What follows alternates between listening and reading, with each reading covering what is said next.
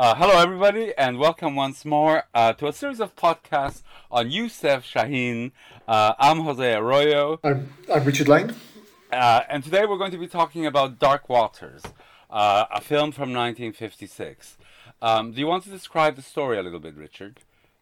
Yeah, so the one we saw yesterday, ignore Wikipedia because Wikipedia is wrong. We'll come to that later. But essentially, Omar Sharif again is he's the romantic lead. Well, not that romantic actually. He arrives back. He arrives back in Alexandria after 3 years away. Meets the girl he left behind. She may or may not be in a relationship with a rich man. There's a really the more that's plot that plot goes fairly predictably. I think the more interesting plot is around the management of the firm of, I guess they're like, it's a logistics firm. Yeah, they're loading ships and so on. They're dockers, And yeah. they're dockers, yeah, yeah. And so there's the rich young man who Omar Sharif's possible girlfriend is having an affair with, is going to be made the head of this firm by his father who owns it. And there's this jealous foreman. It's like Othello. I was thinking there's this jealous foreman who thinks he should be running the place, and so he's kind of whispering poison into everyone's ears and setting everyone against everyone else. He's setting groups of dockers against each other. He's setting Omar Sharif against the rich boy. He's setting Omar Sharif against his girlfriend, and just causing chaos and havoc. Okay, let me summarize it. The basic story revolves around this sailor, played by Omar Sharif, who's been sailing around the world for 3 years, trying to save money, only to be reunited with his cousin, who is the woman he loves, and he's hoping to have gotten enough money to marry. When he returns, he's driven by jealousy because he suspects this woman that he loves, who's played by Faten Hamama, and who is called Hamida in the film. He erroneously suspects her of having an affair. I think it's very clear that they're not, yeah, in my view. And this leads to all kinds of jealousy, and it's pure melodrama. There's all kinds of misunderstanding. By the end of the film, spoilers, it turns out that they're brothers. Yeah, that the rivals for her affection are brothers. This is all set in the context of a world of docking, of very poor people, of kind of, poor people who are exploited. Also, people who are vengeful and uncaring of the livelihoods of others, right? And who kind of let their ego kind of feast on other people's misfortune. So, this is the bare plot of the story, I would say. Yeah? Yeah, yeah, yeah. So just to kind of give people a context, because in a way, I was going to say the story is not what's important about the film, except I think it kind of is, in the sense that, I feel myself gripped by these melodramas in the same way as I am by Hollywood melodramas of the period. Yeah, I think you're right. Right, I was thinking it was kind of like a great silent film, and also a little bit like Douglas Sirk or something in terms of just the kind of this emotional melodrama. I mean, the bit like halfway through where suddenly it's revealed that the two men are brothers, which is in a fairly ridiculous scene, I have to say. But it's I mean, I really enjoyed the film, but it is quite ridiculous in parts. Yes. The chase sequences in little boats and all this kind of thing. Yes. But yeah, it's great. The wider context is interesting as well because it's made in 1956, and it's about dockers. And 1956 is the year that NASA nationalised the Suez Canal, causing the Suez Crisis. Which is something we weren't taught very much about in history lessons in the UK because they don't teach us about things that we didn't do very well in. But yeah, that's again, as with the Burning Sky, or the name of which I keep getting wrong. It's similarly interesting in terms of what was going on, sort of in the wider context in Egypt at the time. Yes. I mean, what I loved about it, and I think it's, one of the things that I was trying to say yesterday, and I probably wasn't being very articulate about it, when I say, I mean, there's a line in one of the Almodovar films where he says, "I love melodramas because they tell the truth about life." Yeah, this is a lesbian nun who's saying this, but it made me think of that, right? Because on the one hand, these films are ridiculous. On the other hand, they are about the essentials. Yeah, they're about work and love and family. Yeah, and kind of, so the film begins already, with Ragab, the Omar Sharif character. He's basically been exiled for 3 years, right? I mean, any country worth its salt would not let its young people, or would not make its young people go abroad to earn a living. You shouldn't need to slave yourself for 3 years on a ship to get enough money to get married, right? So, but then, which is interesting in the context of Suez, isn't it? Because in fact, the Suez Canal was owned by the UK and France at that point. yes. And then Egypt saying, no, hang on, we should this thing is in Egypt. We should own it. We should own the means of production, type thing. Yes. So yeah, that's interesting in that context. Did you get the fact that I think you said that he's gone away to save the money to get married to the woman he loves. You get the impression at one point he hasn't actually bothered mentioning this to her. Yes. He hasn't told anyone that he plans to marry her. He's just assumed that's going to happen. Yeah, but everyone has assumed that it's going to happen because she assumes it also. So, I mean, I think the interesting thing about watching films like this is that it introduces you to another culture. It's an unknown one. So, in a way, I kind of, obviously you feel what you feel. So I thought Omar Sharif's responses were outrageous. Right, that absolutely, assumed all these things, and it's quite sexist and authoritarian, and so on. And on the other hand, you wonder, well, what kind of a culture was Egypt? Yeah, who made the decisions? Who had the power?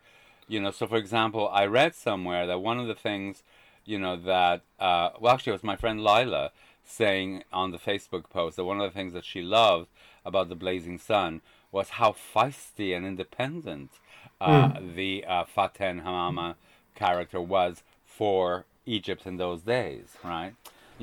And actually, I think also I read this little snippet somewhere that said that in this film, Faten Hamama kind of broke with her star persona because she normally played very well brought up middle class or upper class girls, as we saw, in Blazing Sun. Whereas here, she's like a gutter snipe in the dockyards, right? Yeah. But no, you're right, and I think Omar Sharif's behaviour in this is really awful, and it's a cultural thing and it's a thing of the times.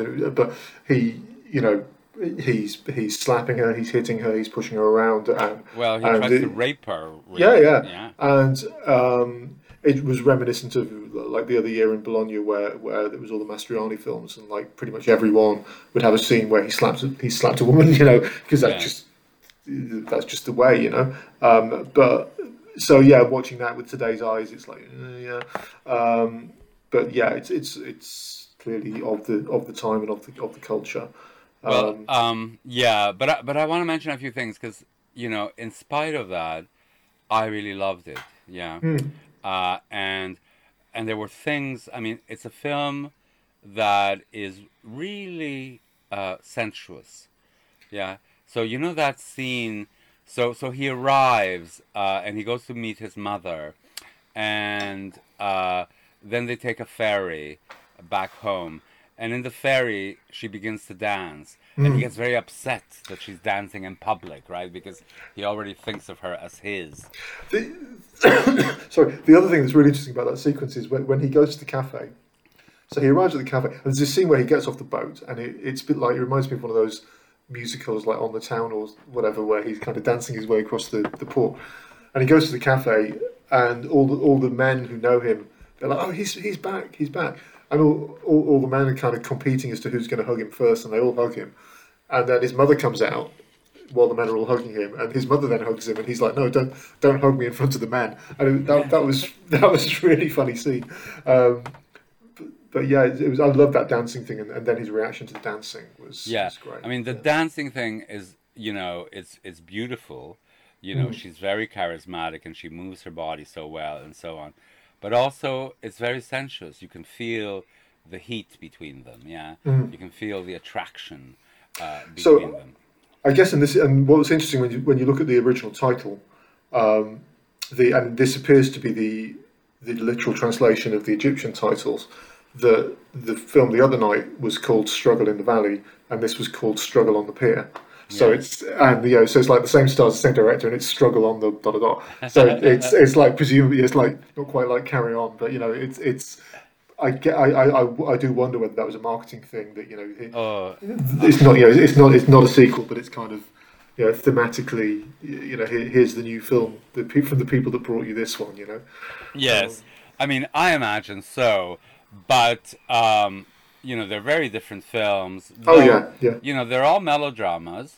They star very charismatic, like kind of stars. Really, it's people who you want to watch, who are beautiful, but also charismatic and alive. Yeah, yeah. Uh, but I want to pick up on your point about when he arrives and he's greeting all the dockers, and it's like a village and they're all his friends. Because one of the interesting things about this film, as opposed to a Hollywood film of this period, is that the frame is always alive with other people. So, in that scene, you have Omar Sharif. He walks through the port and he greets all these people, or, there's 10 people behind him or 30 people in front of him, or he walks through people. There's people everywhere. And then the camera will continue on to a close-up of him or a medium shot of just him and his mother. But actually, this is a social culture. People Yeah, are yeah. everywhere and they require and they need each other. And actually, what we often find in these films is that sense of neighborliness and community turns mob at some point. Yeah, Yeah, which and happened in both vicious. films. Yeah, it happened in Yeah, both films, didn't it? That both films had the kind of this friendly society. Everyone loves each other. You get this night, like in the first film, there was that the wedding scene. In this one, there's all the scenes on the docks, and then suddenly it turns because they've been manipulated by somebody, and then and then you get the slightly ridiculous thing at the ending that hey, it's all okay. You've all done these terrible things, but it's all fine. yeah, But yeah, I loved all the scenes with all the people, and like the bit where there's like a sequence where they're all racing around in little boats, and and then Omar Sharif's pushing his way through a crowd, and yes. it's yeah, it's really really nicely done. And again, with the first film, they're both really accomplished films, really visually My amazing. God, I mean, there are some things that are just that you need someone who's got the visual imagination of a poet to think of filming it in those days. I mean, in this scene, in this film, some of the things that took my eye were the compositions. They were often pyramid-like, so there'd be like, 15 people, right? But you could see all of them, The right? one that Because yeah, the one that struck me is when they're in the they're on the docks and the scene's taking place inside with kind of like a union meeting, but you yes, can see, and that's in sort of semi darkness, but you can see outside there's the boat with bright sunshine, and so you're sort yes. of filming, and it's just an amazingly composed shot, and as you say, really, yeah, just really nicely done. Or the scene where the murder takes place, and it's all done in these rusty metal chains and anchors, piles and piles and piles of them. And just to It's- visualize the murder in a place like that, because you could also then film it through, holes in the chain, and yeah, it's just kind of stunning. Yeah, it's kind of. Yeah, Uh, the scene that really struck me was the one where the rich boy and the girl have been on the speedboats, and they arrive back. Omar Sharif's walking on the dock, and the speedboat comes alongside them, and he hears what's going on. And then there's just this bit where he realizes what's been going on, and the camera kind of like swoops away from uh-huh. Omar Sharif like he's collapsing. It's Yes, yeah, really really yes, it's effective. It's wonderful. yeah, yeah. The film is full of wonderful scenes like that. So, so many things are impressive. So, for example, I was thinking, well, the fight scenes are really, in a way, not very polished, right? Because, in comparison to Hollywood ones, except they're often done in very long takes, right? And you could see that the punches are fake, right? They often Yes. barely touch the face, but you're seeing Omar Sharif, fall upside down over a table, right? And Yeah. yeah, like, and you know that it's him. It's like Fred Astaire. You're watching the whole movement kind of complete, right? It's quite Yeah. extraordinary. Well, the scene at the end where he leaps off the ship.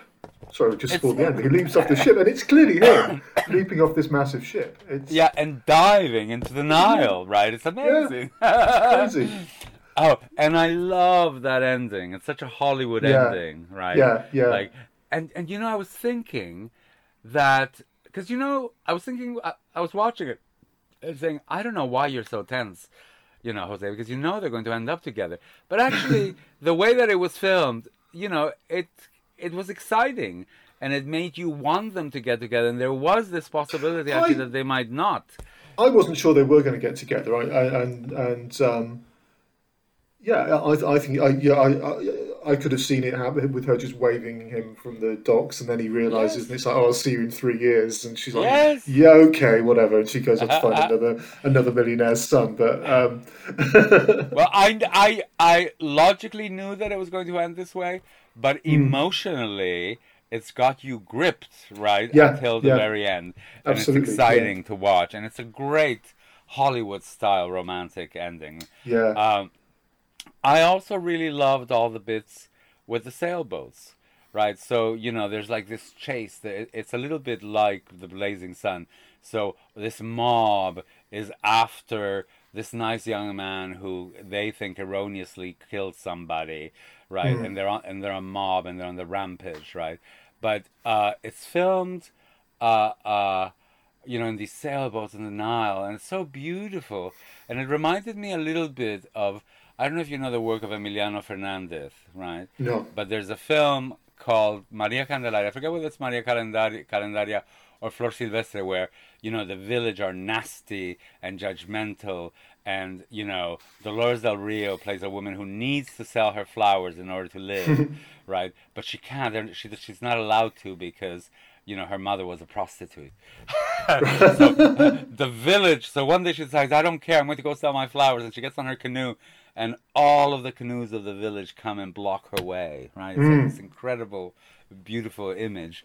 And actually, this is not quite like that, but it reminded me of it. Yeah, that the whole community is out on a rampage. So you yeah, have these sailboats and the ocean, and it's beautiful, but actually they're out to murder, right? So the same people who had been community and friends, and we miss you, and so nice you're back, are actually now there to kill. Yeah, which yeah, I think yeah, I think it's very interesting.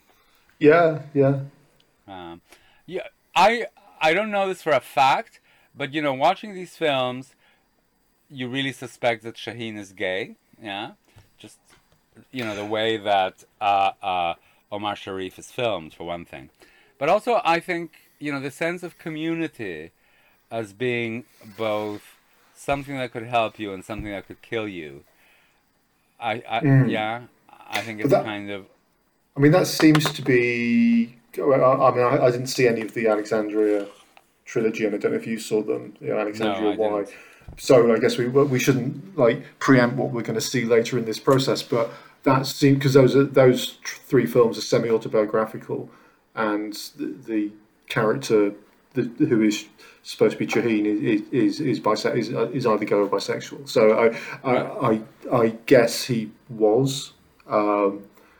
And which does make Well, you, yeah, it's besides the point in a way. I'm just saying that actually the films themselves make you think mm, that, right? yeah, yeah, And I think the theme of community, because generally in films by like in John Ford films, community is almost always a good thing, right? mm, Kind of, even in Capra, it's almost always a good thing, right? This idea that your own community could kill you, it's something that you often see in a lot of gay directors, because mm, yeah, yeah. No, there's that duality, right? yeah, no, that's an Uh, interesting point. Interesting point. um, and anyway, it's interesting that we've seen it 2 weeks, two films in a row. Yeah, Yeah, that this idea of a murderous mob that could turn on you, yeah, right, yeah. through whispers.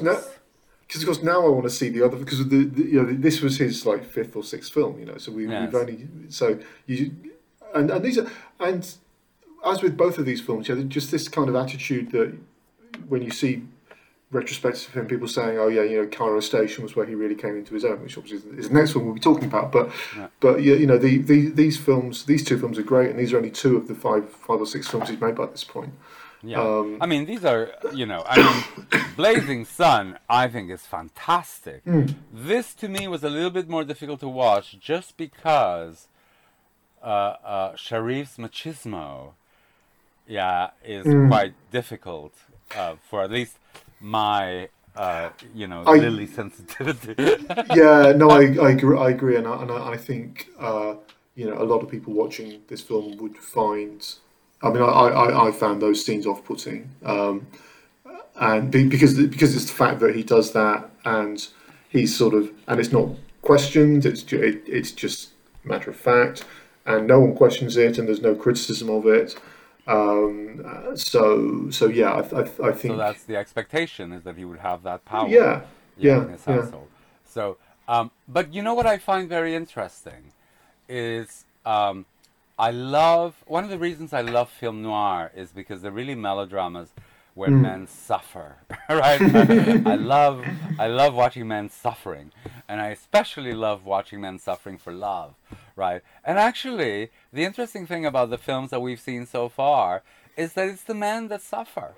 The women are quite brave and strong and débrouillard, they get things done. Yes, they figure things out, they resolve the problems, they're quite pragmatic and brave. And it's the men who are in a state of constant emotional turmoil and suffering. Because then you get that scene of Omar Sharif literally carrying the other guy out of the fire and into the ambulance. And his brother. His brother, he ain't heavy, he's my brother kind of thing. But that was great. The mother... I'm not sure if that was the same woman who played the older woman servant in the previous film.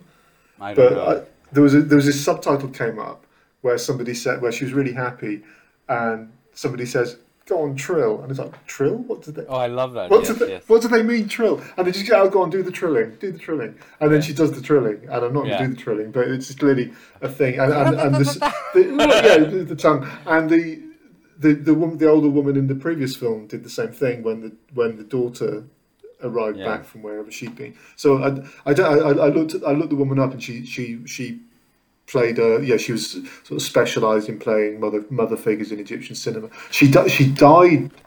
I think she was only in her mid-40s in that film, something like that. I mean, but yeah, she was fun. But the other thing I wanted to say, there's a weird thing about the subtitling, and I think this is a linguistic thing, because I presume what the subtitles are trying to get across is a level of formality in the way people are addressing each other, like the tu or vous thing. But the first one was that what's the rich boy? Is he called Mahmoud and the Mamdouh?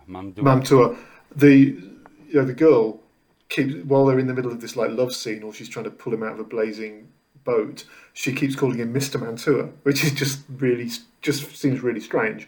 And I presume that's just some kind of honorific and I think you see it in England through a different term, yes gov or whatever. It's a way of respectfully marking the class differences. But then the other one that's really straight.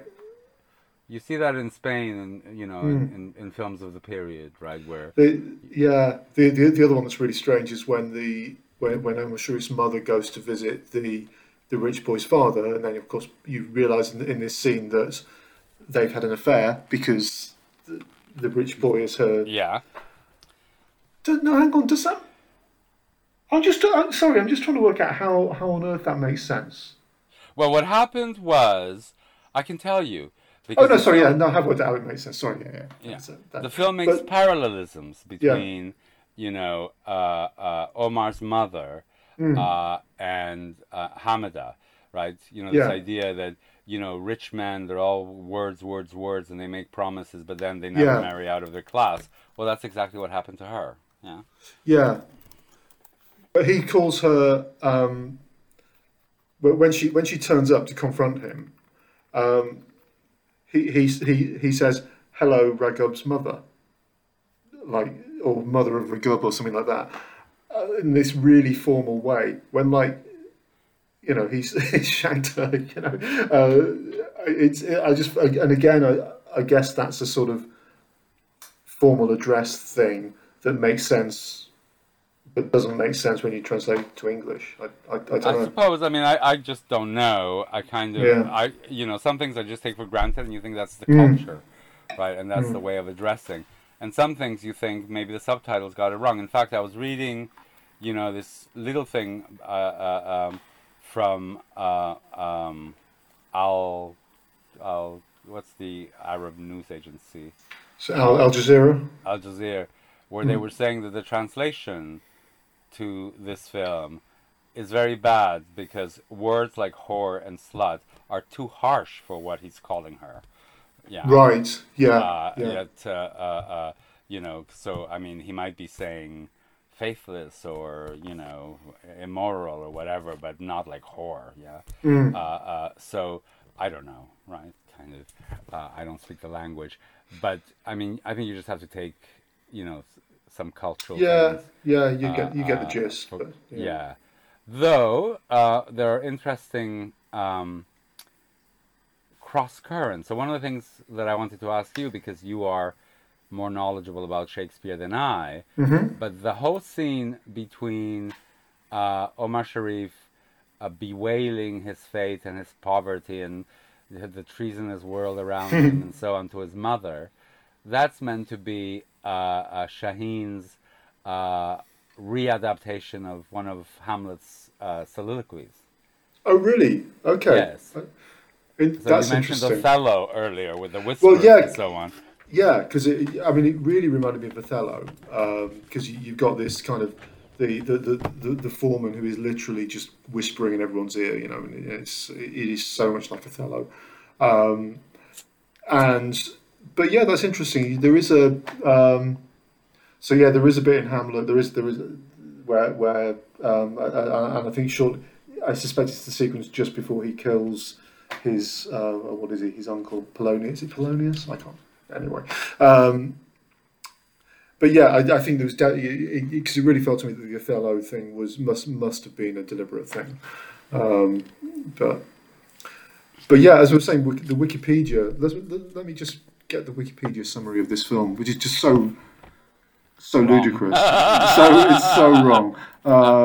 The film takes place in a port in Alexandria. That's true, and focuses on the lives of some sailors. That's not true. There's one sailor. Hamida works in a ship, she doesn't, and plans to marry her cousin Regab, Omar Sharif, but Regab is forced to leave for a long period, maybe. While he was away, Hamida falls in love with Mamdou, a wealthy man. I don't think so. Regab returns 3 years later, that bit's correct, to find her in a relationship with someone else. Well, he doesn't. And then he says he fights for her and wins her back again and marries her. Well, none of that... that's just the person who wrote that has literally not seen this film, because that's nothing. That's not anything like it's the bare bones of some of the story, although it gets it wrong. But it's just completely wrong. Completely wrong. Yeah. Yeah. Well, I hope someone at Wikipedia is kind of listening to us and maybe. Well, I hope they are. Taking notes. Will be referenced as an authoritative source. But I say it is fascinating that this guy is such a major director. Really, and so acclaimed. I was reading something today about someone saying, I remember when Destiny was shown at the London Film Festival in '97 or whenever it came out, and there was a 10-minute standing ovation, but then clearly it never actually got a release in the UK. Yeah. So I presume some of these films would have been shown at festivals, but no one had the opportunity to see them. It speaks an Orientalism and a racism, right? I mean, I think these are as great as any of the great films produced in Europe and America, and people pay lip service. Oh, we should watch more films from Africa, or whatever, and then you have like these really great ones, and they're completely inaccessible, right? Yeah. Kind of, I again tried today to buy the box set because I thought I'd like to do clips and so on, right? When you're writing reviews, and they're not available. I mean, they're available from the Cinémathèque Française. There's a box set of 10 discs, but actually they have French subtitles, but no English subtitles. Yeah, yeah. So, these films are, except for what's being shown now at Netflix, they're inaccessible in English, which I think really speaks a kind of a racism, really. I think that there is an attitude that, okay, if you ask somebody, even someone quite knowledgeable, about film, what's a 1950s Egyptian film going to look like? They're probably going to have the attitude that it's going to look quite basic. Yes.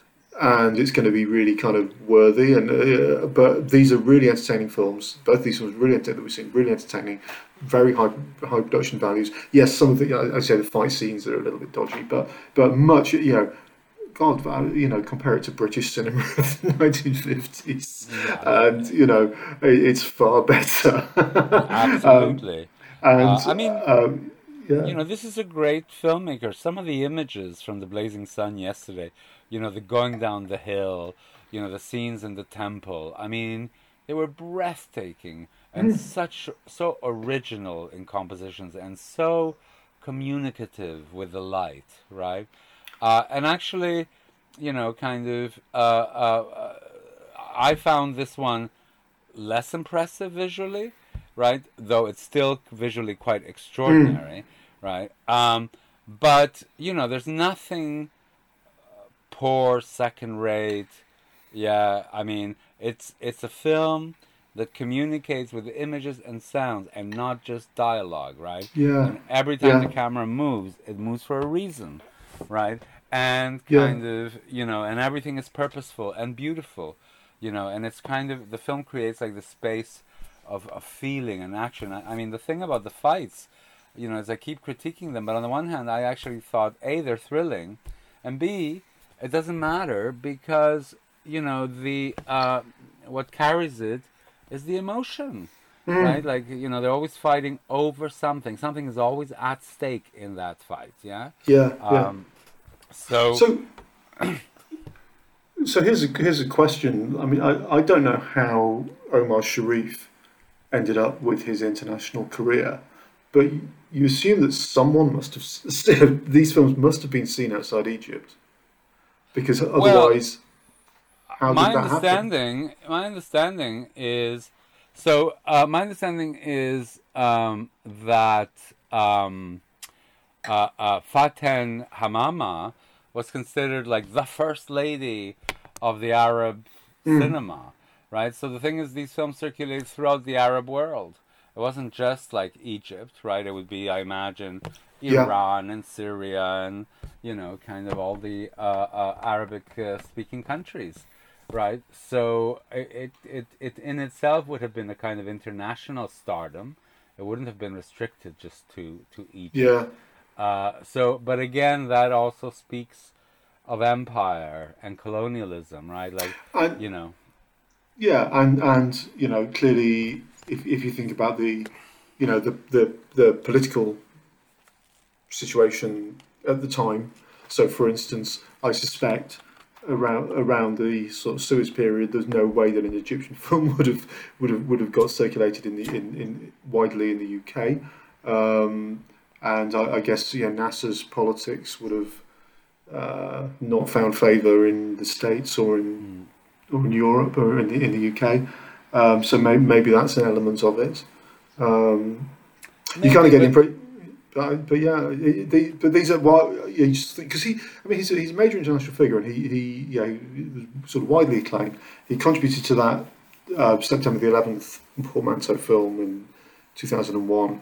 But still nothing. And you think so many directors are widely available who didn't used to be widely available. I mean, okay, we've been bemoaning this, and now 12 of his films are available freely on Netflix, and that's more than you can say for how many, I don't know how many Jean-Luc Godard films are on Netflix, a zero, or whoever, random director.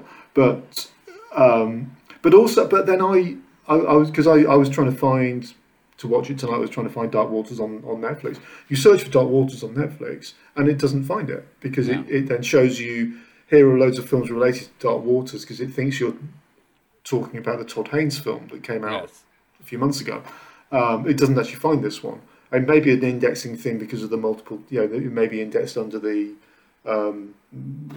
Arabian title. So yeah, I searched for Shaheen and found it that way. But you sort of think, well, how many people are actually going to find these films on Netflix? Yes. I mean, we're doing our bit, but it's Yes. Well, it seems to be getting a bit of support. I think it's certainly it was retweeted as much as anything I've ever posted, and I think it's not because of us. I think it's because of an interest in Shaheen. I think because if you're interested in him, there's so little out there. I mean, I've been looking around for background information, and there's very little information. I mean, there are some, and you sort of think, okay, you can see there was 2002, there was this NFT retrospective, and then there was, Criterion did some stuff, and then Bologna. There was these same films that are on Netflix are some of the ones that were in Bologna last year, and that selection toured around a little bit as well. But it's because I've also been looking into what else Netflix have uploaded, and it doesn't seem to. There are 44 films in total. They don't all seem to be available in the UK at the moment, but I think that there's a kind of rich seam of stuff to look at. So Yes. yeah. What similarities are you beginning to find now between, the two films that we've seen in the series? Though obviously, if you can remember, we can always draw on what we saw in Bologna as well. Well, those three, all three of them had things about class. In the first one and in The Land, it was all around, peasants versus landowners, and this one you had the poor dock workers versus the rich people. Although what was interesting, and in fact this was the same in the first film, the real evil person was not the rich person at the top of the tree; it was the person in the middle. That's true.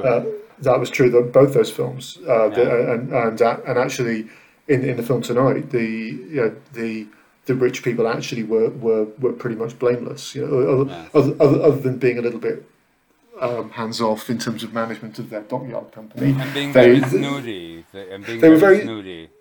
They were very exclusive about class. Yeah, that's true, and also abandoning Omar Sharif to a childhood of poverty and that kind of thing.